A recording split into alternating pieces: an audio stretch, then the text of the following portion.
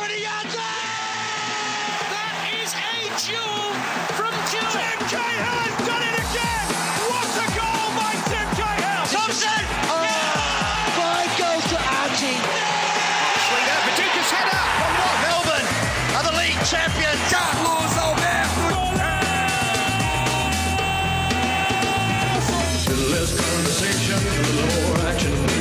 On halftime, the World Game with Carlos Alberto Diego from 4diegos.com. For auction your car auction this Saturday. Al Shalhoub, here goes Al Sharani, Al Qahtani, Kovic with the save! It's an extraordinary save! Little touch off goal, and they are the history makers! They've done it! The Western Sydney Wanderers, champions of Asia, in just their third year of existence. 8 minutes past 1, Carlos Alberto Diego in the studio. History-making moment there for the Western Sydney Wanderers. It was fantastic, Kev. I mean, it was obviously, you know, I'm from the west of Melbourne, as you are too, and we're very proud of that area too. So I can assume that the people in the west of Sydney would be very proud of their club. And there's been some great articles written by non-football journos in Sydney about the effect of the club, and we'll get to that in a minute. But it was a terrific performance, and people talk about it being lucky, and of course, over the 2 legs, they were very, very lucky. But to get to the final of Asian Champions League against, mega buck team, teams put together by millions and millions of petrodollars and so forth right throughout Asia, and beating some of the biggest teams in Asia and doing it away from home, scoring away from home in many of those occasions. The actual achievement to get into the final was no fluke, and it was not lucky. Over the 2 legs, you defend well enough and you get the rub of the green, as some of the West Sydney Wanderers players have admitted to. Since they got back. But, ultimately, they're a team that's 3 years old. I think Melbourne City's just marginally older, and look what they've achieved. And not only in the A-League over that time, but also now as the champions of Asia, going to the World Club Championships in December with the possibility of playing the likes of Real Madrid. So, what a fantastic moment that's going to be, Yeah, that's exciting stuff. Did they win this at the expense of the start of, certainly, of their A-League season?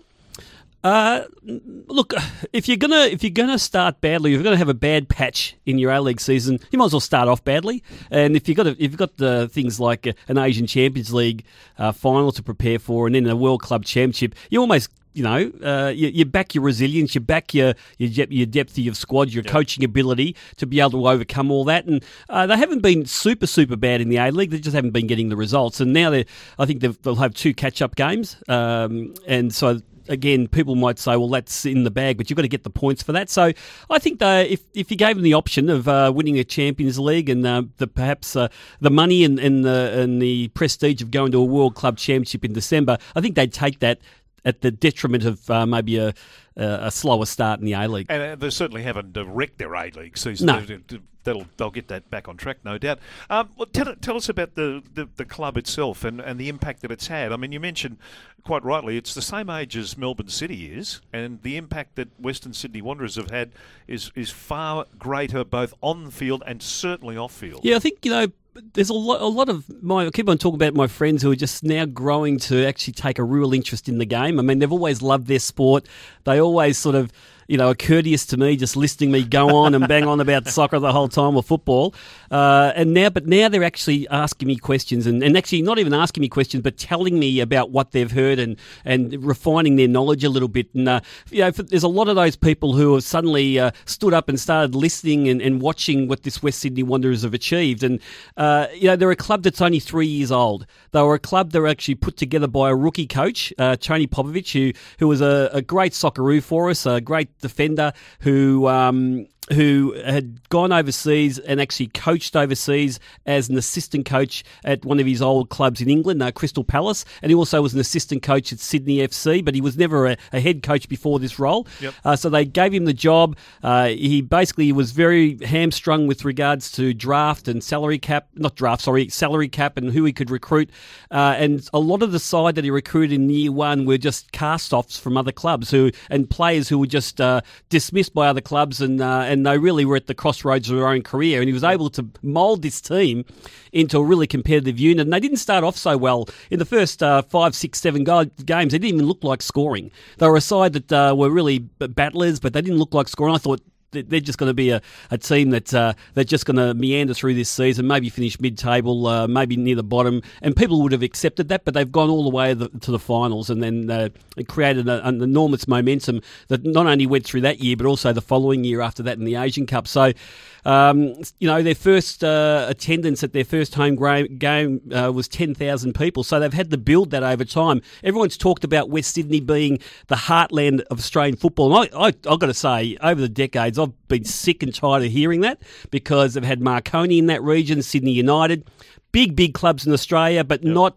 clubs that would bring in 25,000 people every week at their home games. So, I was so sick and tired of hearing it's a heartland of Australia, and I couldn't understand why the FFA couldn't put a team in there during the in the development stage of the first 10 years of the A-League. But they finally did. They mucked it up too. There was a lot of bids in there, and probably the best bid didn't get it. The guys who did get it didn't have the money in the end, and so they almost forced the issue of putting the side in, and they had an incredibly short timeline to get it done.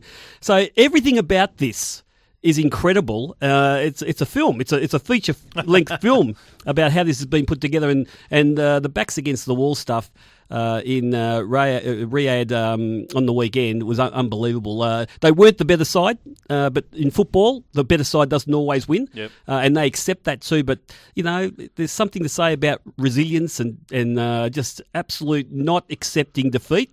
And I think that's the character of the side, isn't it? Or culture, as everyone says these days. He's obviously built a terrifically good character within that group of players, and that whole sort of the football part of the organisation. Yeah, and Nicola Tolpa-Stander, he's the captain. 3 years ago, he was on the scrap heap. He was a guy who'd been around different clubs, talented, but well-known party boy in his outside of football, and not always at his physical peak when it came to playing. And he was getting he was moving to club and just not getting the best out of himself. Suddenly, really, his last chance was West Sydney Wanderers. Tony Popovic has got a hold of him. He's chopped off the almost the jungle type locks he had, and now he looks like a real footballer, really fit, and just a fantastic captain, and also forced his way into the Socceroos squad.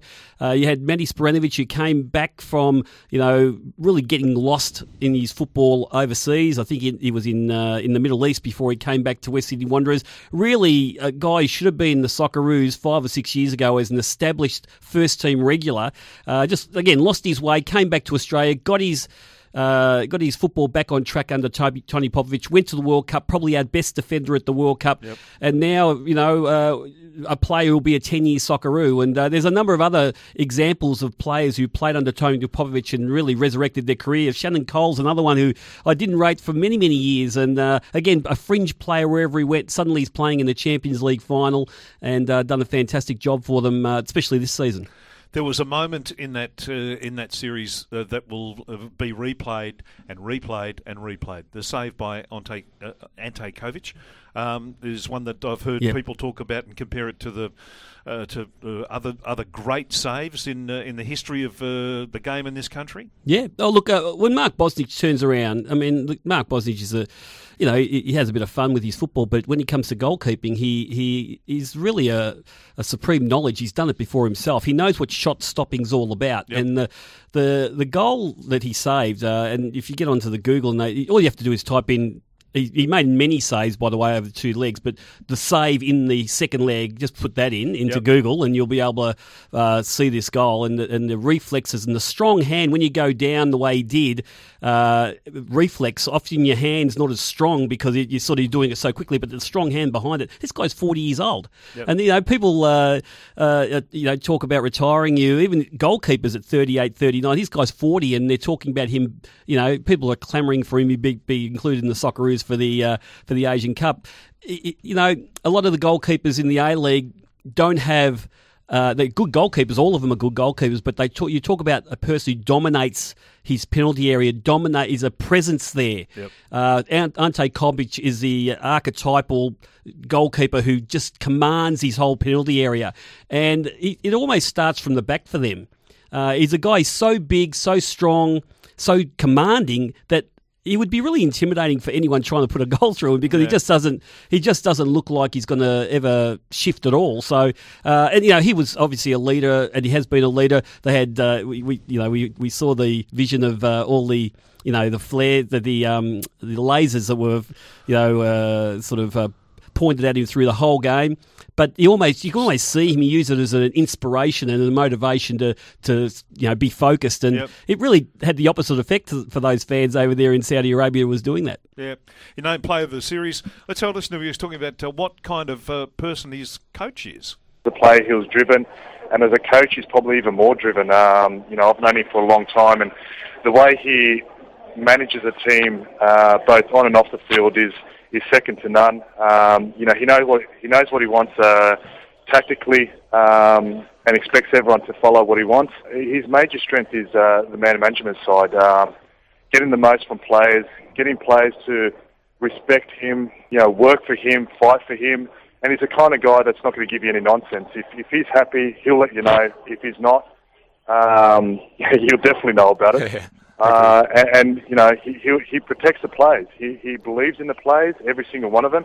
He just expects you to give you 110%, and that's what you want from the manager. And there's only a select few that have that balance where there's a kind of a little bit of fear and respect at the same time, and you really want to work for a guy like that. There you go, talking to the boys on the Morning Glory. Now, I want to talk about the impact they've had off the field after the break. 9429 11 16 if you want to join the conversation with Carlos Alberto Diego about the Western Sydney Wanderers and the World Game in general. Give us a buzz. It's 19 past 1 here on 1116 SEN. 22 past 1 here on 1116 SEN, Melbourne's home of sport. Carlos Alberto Diego in the studio. Now, what's been the magic that's happened off the field with the Western Sydney Wanderers? Yeah, with sport, I love my sport, and those people who've listened to the Diegos over the years know that it's more than just the game. We actually love the values, and sometimes the values that are very positive can really unite a community, can really include others, and those divides that we see in the community based along religion or economics or just even code rivalry. Ethnicity the ethnicity, all that sort of stuff. Which has always been prevalent in soccer, let's be honest. It has. Probably, I heard you before as I was driving in talking to one of the guys from the horse industry, and the people making comment about yesterday are based on what they've heard in the media, and you said a lot of the comment and a lot of the backlash has been ill-informed. Well, that's how I feel sometimes with the old NSL, how that was reported. Yeah, and it was interesting you were saying that, because those people who are just sort of watching from afar and they pick up on an incident, they think it happens all the time in a sport when it really doesn't, and that was a classic case of you seeing it in horse racing. There, we've seen it in football for a long time, especially in the old NSL. Yep. I mean, the tennis saw it also with remember a couple of years ago where we had the groups of the ethnic groups coming in with their flags and causing a bit of trouble. It actually isn't about the sport; it's actually about the antisocial people in the sport, and that's what. And people tar a sport with this whole image. According to what they see. But with regards to what West Sydney Wanderers have done, I mean, it was an interesting article.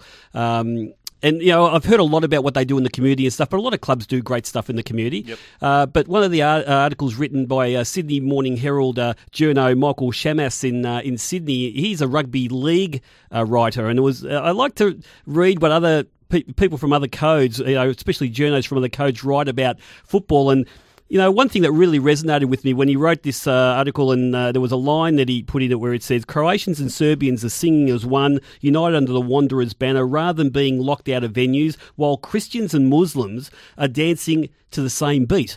Now, I'm not sure whether that's over the top. There's no reason why a rugby league writer would necessarily be over the top about what he's seeing is happening in Sydney. I did watch ABC all of Monday night, and of course, after I watched the Phoenix and Victory game, and And, I mean, they had Q&A and George Brandis was thrown into Bankstown and he had to justify all the stuff that's happening with the government at the moment. And it just showed how divided that community was, how disenfranchised they were through that whole, Q&A show. And this guy's saying that this football club is more than just a team that wins games and performs really well and does it for the support. It's actually bringing the community together, a very, disaffected community in many cases, divided community, very diverse communities, and for me that's a fantastic result. And I'm just wondering whether any other sporting club in Australia really does that. I mean, a lot of sporting clubs at the top level do fantastic work in the community, no doubt. Yeah, I think AFL, cricket, football, every sport does. Netball do fantastic work in the community, but where they really go in and actually bring people together to the extent that this journo has said, that's I don't think any club's really done that before. And I'd love listeners to maybe contribute to, why they think West Sydney Wanderers, this club that was built on, a rookie coach and, discarded players with very little time to get it together. Why have they been so successful? Maybe on the field, I think you could talk about the coaching stuff, but off the field and to the point that they can do this, that's really fascinating, and I'd love to hear what other people have got to say about it. And is it a prototype for what GWS should be doing in that same area? Yeah, look, I think GWS would be foolish if they weren't, really scrutinising forensically what West Sydney Wanderers have done. Yep. I think that rugby league would be more worried, because they felt that they own that area anyway, because Penrith Panthers and I think the Parramatta Eels are over there. So I think they would be more worried, because Greater Western Sydney, I think, and the AFL knew what they were up against going in that area against rugby. Now they've got the football, but the football seems to be, really... head and shoulders above all the sports in that area. So, love to know what people think, the theory behind this, and can they replicate it anywhere else? Like, can Melbourne City grab that and do something in Melbourne, for example, with it? John's in Moonee Ponds. G'day, John. Yeah, hi guys, how are we? Good, thank you. Look, I think it was the best model that FFA has created by going to the people, by having meetings with people. And I think the common thing that unites all the people in Western Sydney is that the football. And I think, I've said it to a lot of people who, got a bit upset when the NSL finished up, but I was always waiting for the day, like this journo said, where a Croatian can sit next to a Serbian Australian, or a Greek Australian next to a Macedonian Australian, and barrack for victory or barrack for Western Sydney. I think but the common thing is the passion and the underdog theme and football. That's united Western Sydney. Hats off to them, and I think, your next couple franchises that come up, that's got to be the blueprint. It's got to be, people decide the colours, people decide, the name. I mean, Wanderers is a name that's been created in 1880 by a team of expats from Britain that had a team playing under the banner of Wanderers. So the respect is there, and it's a multicultural centre in Western Sydney, and hats off to him.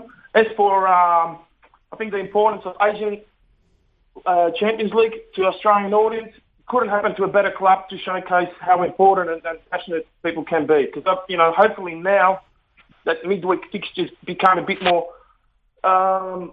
interesting to people, and hopefully the stadiums get a bit more than 7,000 to 8,000 people to a game. But fantastic performance. I was up. Look, I'm a through victory, but I was sitting on the edge of the seat, and I'm sure a few of the fans might disagree with me, but I was edge of the seat. Kovic is safe. It was just luck or no luck, it doesn't matter. Round of 16, semi-final, quarter-final, they beat the champions of each country that they played. So hats off to them, and John, you make a really great point, and perhaps we're underestimating what Melbourne Victory, and to an extent what Melbourne City has already done in this state. Because you go to a Melbourne Victory game. I went to the Derby, and of course most of the people at the Derby were Melbourne Victory supporters because it was their home game. Yep. And you look at that crowd and the diversity in that crowd. Male, female, different nationalities, all sitting next to each other. Perhaps the focus is on West Sydney Wanderers at the moment because of what they did on the weekend. and what they've done since year one, but perhaps we shouldn't underestimate what the other A-League clubs have done and probably don't realise they've done it, but they've probably got the sport that automatically draws everyone together, and they don't do it under an ethnic flag. They do it under, a region, such as Melbourne or Adelaide or Central Coast or whatever. It's a geographic thing rather than anything else. Good on you, John. Got the Midas Auto Care voucher for you, $50 from our very good friends at Midas. That's 13 Midas, 136432. You can book online at midas.com.au. We'll take a break, come back, plenty more of your calls. Welcome on 9429 11 16, or your text thoughts, got a few of those on 0433 98 11 16. We're talking the World Game with Carlos Alberto Diego. It is 25 to 2 here, talking the World Game with Carlos Alberto Diego. Speaking of the World Game, the Socceroos take on Japan in a friendly on the 18th of November. The squad was named today by Ange Postecoglou. Have a little listen to Ange speaking at today's announcement. I've been really impressed with the A-League the first few weeks. I think the standard's gone up another level, and I guess it's a good indicator for me, a form indicator if players are doing well in the A-League, that they won't look out of place at the next level. And it's as much about saying that for all the players, I guess, if your form warrants it in the A-League, you'll certainly get looked at from international perspective. And the reality of it is this is a 4-year cycle, and we've got to pick players who we're confident are going to be part of the program for the next 4 years. Again, that doesn't rule out anyone, but every selection I make has to be against the backdrop of us building a side for the next 4 years. You've got to deal with realities, and the realities are that we need to expand our playing pool. It's as simple as that. You can't just manufacture that overnight. This cycle post-World Cup, when I looked at it, if in the next 4-year term that I'm involved in, this will be the only time we've got any sort of friendly games to speak of. Beyond the Asia Cup, we'll have World Cup qualifiers. That won't be the time to throw players in. That won't be the time to experiment. That won't be the time to give guys an opportunity to sort of expand our playing pool. So whilst every coach would like to have a settled lineup, should our national team ever be settled? I've got question marks against that as well, because as I've said from day one, I don't feel that anyone should think that being part of the national team is guaranteed. So there's always going to be an element of competition whenever I select a side, but what we're going through the process at the moment has to happen. We need to go into this Asia Cup having a bigger playing pool to choose from.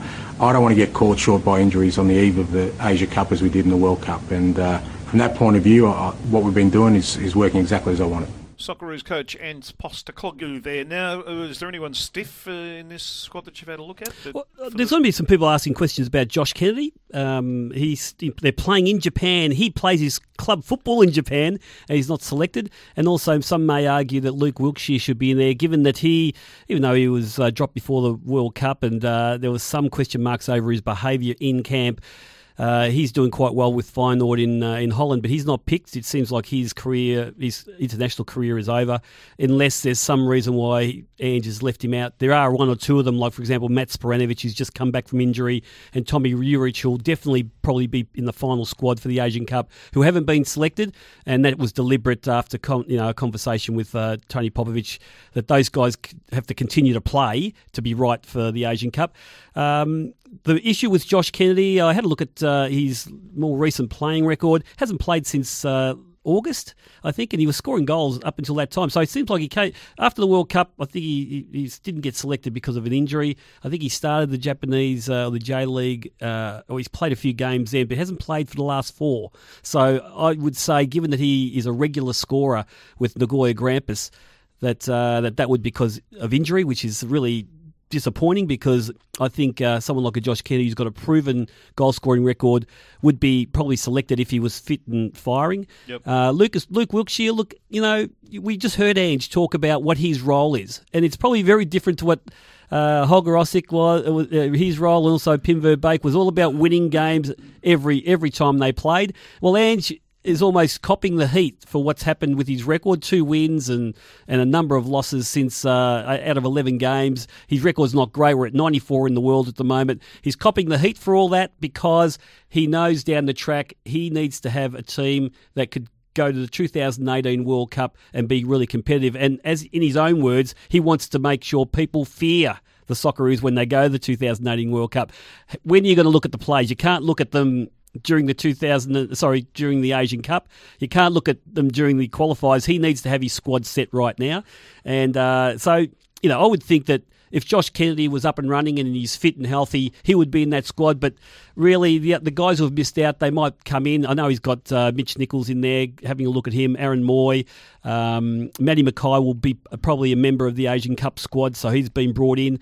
But really, I think he's really now narrowing it, and we're seeing what he's got to come up with. And Ange actually will be on the run home at 4:40 tonight, talking to Daniel Harford and Dr. Turf about that squad. Is he building in a number of layers? Is that what he's doing? He's building for 2 or 3 different I guess eras or competitions? Yeah, look, I think the beauty of what he's got from now. I mean, the World Cup probably came a bit early for him. In that the more recent one, 2014 World Cup came a bit early in that he was transitioning the side and suddenly went to the World Cup with a team that was transitioned. We were really proud of the fact they did, they performed in a competitive way. They didn't win any games, and that sort of grates with everyone because we still didn't win a game and we left quite early. So that probably came a little bit early for him, but the Asian Cup is really the launching pad, even though he's expected to go very well in that Asian Cup. I think a very, very good semi-final loss would be the minimum. Yep. But people are expecting them to get to the final and expecting them to win. Now, given that Half told me last week that Australia's 11th in Asia, ranked 11th in Asia, I can't believe that, by the way. And suddenly we're going in, thinking that we're going to win the Asian Cup. But look, it's on our home territory. I think the boys will really lift.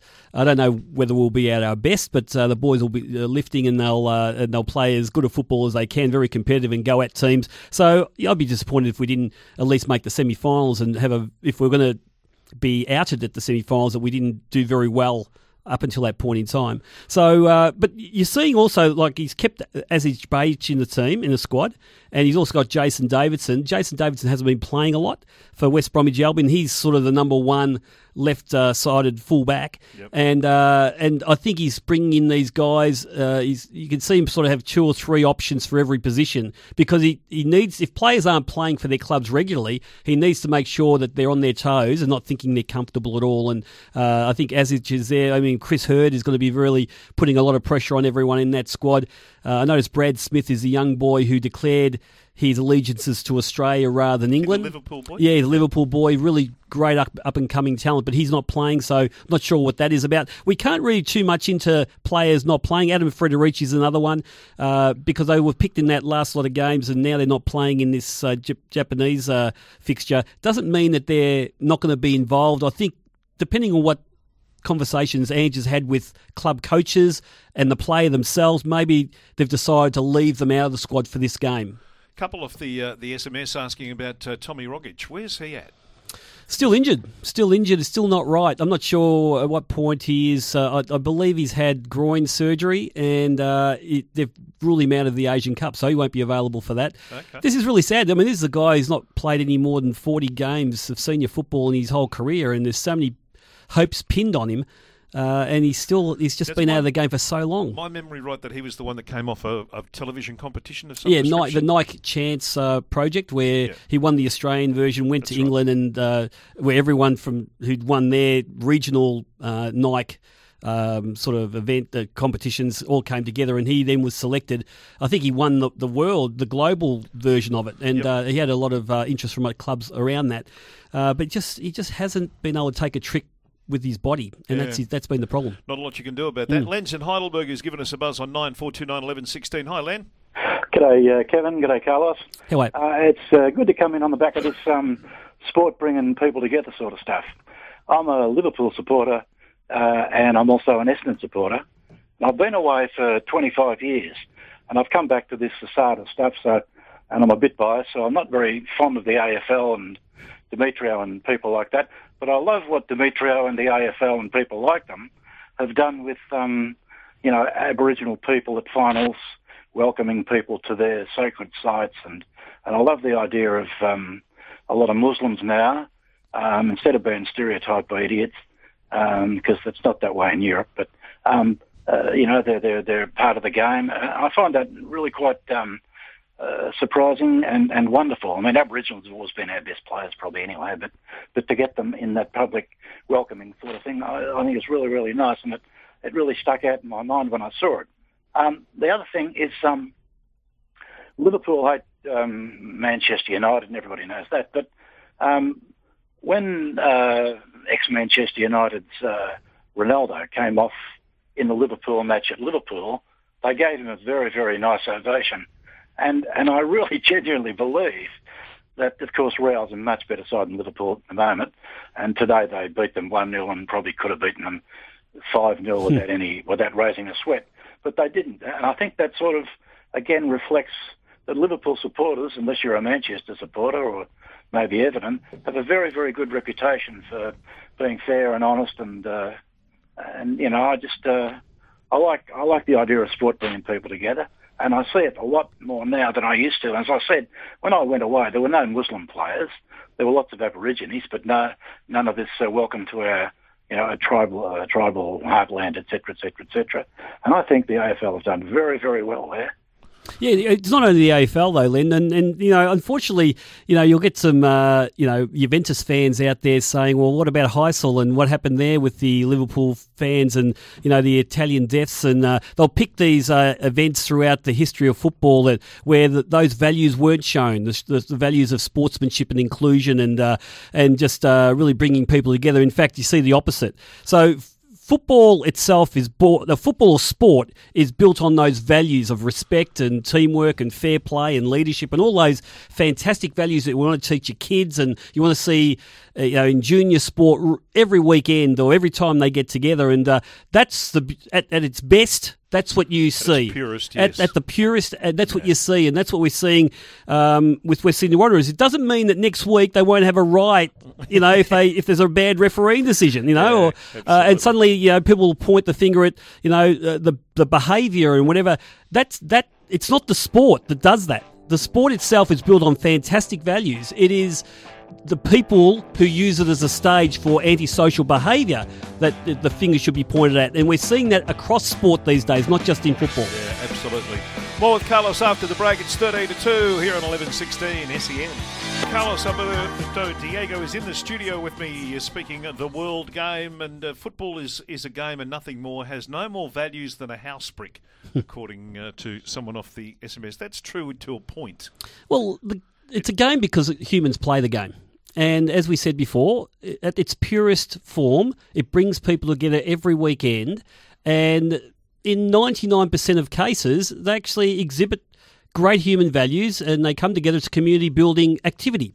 You get the odd situation, it's always the minority across all sports that decide to use it as a stage for antisocial behaviour. Yep. So, yes, it is a game, and we can write up a book about the game, but the games are being played by human beings, and of which across the world every weekend there's more humans playing it and displaying great community building values and behaviours than the ones that wreck it. Otherwise, the games wouldn't go ahead. The DH factor, as we like to call it now. Melbourne victory, terrific again on Monday night. Is this fixturing on Cup Eve a good idea? Oh, well, according to the crowd that turned up, I think they got about 24,000. They called it a sellout because they couldn't give away the reserve tickets. So I think it's a huge success, and I'm glad they're playing at Amy Park because 24,000, they might have actually got probably 30,000 that Eddie had. I think Melbourne Victory have done wonderfully well with that fixture really since day one. And again, even with a depleted team, they didn't have Del Pierre, they didn't have Berisha, and a few others didn't play. And Lay didn't play, and suddenly the kids come in, and Ben Kalfalar, who I really love, the Tunisian international, who just comes on and scores. It was interesting. Kevin Muscat said that he was disappointed being taken off. Well, I think he believes he should be in that team. So he's got these blokes fighting for positions. Yep. They're beautifully coached at the moment. They're playing great football. Connor Payne comes on, virtually his first touch, slots of goal away. The kids are playing well. Nice assist by young Mr. Thompson. Absolutely, yeah. And suddenly there's no pressure on Archie Thompson because everyone else has sort of taken the shine off him, but he's still producing. I tell you what, it must be a place where they're all up and about there at Victory at the moment. Good momentum building, and whether they can go for the whole season, not have any sort of a slump, just remains to be seen. But they've certainly got the squad at the moment. They've got the attitude in that squad, and it's looking pretty good for them. And their depth has been tested too with those the midweek game against Perth. Yep. Games coming up this weekend. The Victory will take on Newcastle. in Newcastle. Yeah, that's always a bit of a danger game for Victory. I mean, they've had some bad results there over the years. I'm not sure about the more recent results. I think they've been okay, but the way the Newcastle's going at the moment, you only, I think, got 1 point out of the 4 games so far, so I think Victory for sure. Steve's on the road, wants to have a chat. G'day, Steve. Yeah, boys, how you going? You good, mate? Look, I just wanted to say something about the A-League and specifically the NSL bringing people together. I'm a proud Melburnian of Serbian and Croatian background, and as a kid, my dad used to take me to the Whitten Oval to watch Footscray on the Saturday and then to Footscray JST on the Sunday. Hey, just like me. I'm surprised I didn't run into you, Steve. Yeah, that's my weekends. They were my weekends. So I was always on opposite wing to Dougie Hawkins' wing, half-forward flank, and then anywhere near where you got some good chavapi on the Sunday down at Footscray JST. Yeah, no, that was my weekend, Steve. We should get together and have a chat about that one. And look, that was always special. And my granddad would never, being Croatian, he never wanted to go to the Footscray JUST games, understandably so. But what I remember going to the first Victory Grand Final with my dad, and he loved the fact that he saw so many kids, so many families, and just the atmosphere. So he'd seen it turn in 20 or 30 years, and he thought that was fantastic. And so I thought bringing people together, that was great. And just to sort of finish off as well was just the whole idea of bringing people together. Look, I remember we would go and see Oscar Carino, and guys like that should be revered. I don't want the A-League to have thrown the baby out with the bathwater.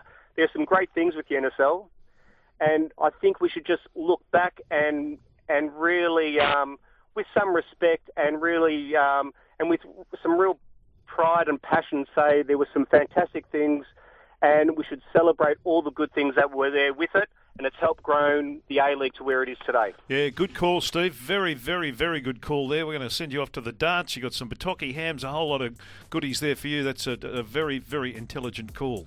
Yeah, and Oscar Carino would have been a star. Would have been a star. He probably wouldn't be playing A-League. He'd be overseas making his millions at the moment, and there's a few others during that time that were playing in the old Mad Dogs team. Alan Davidson, for example. I know he went over and played with Nottingham Forest for about 2 years, but if he was coming through right now, he wouldn't be playing in the A-League. He'd be over playing regularly in England or Germany or one of those competitions. We'll take a break and wrap up the World Game with Carlos after this here at 11:16 SEN. Coming up to 2 o'clock, talking the World Game with Carlos Alberto Diego. David Villar, he came, he saw. Did he conquer? He wasn't a failure. I don't think he was a failure, I agree with that. but we didn't get the most out of him, and it was almost forced upon us because he only stayed for 4 games. Yep. I feel sorry for City because of that.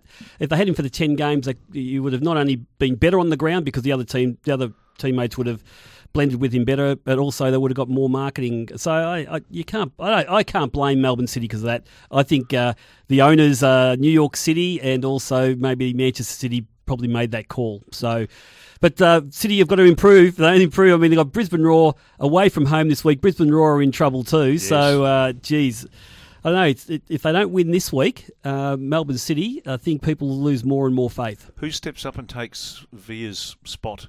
And they need to find someone to score goals for him. Yeah, and David Williams is the obvious one for me. Yep. He's got to. He's I think he was a pretty good player for them last year. He can be better. We talk about his potential all the time, but he's just got to stand up and be the player we all know he can be. Yep. And if he can, he'll score goals.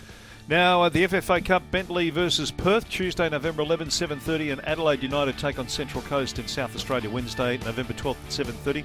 In a word, has that been a success? Oh, yeah, absolutely huge. And Bentley will win the semi-final too.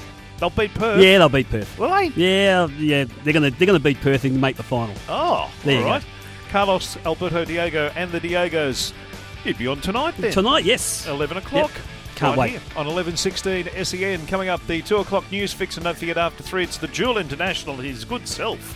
Jonathan Howcroft is in the building. Yeah, I've got a spring in my pants.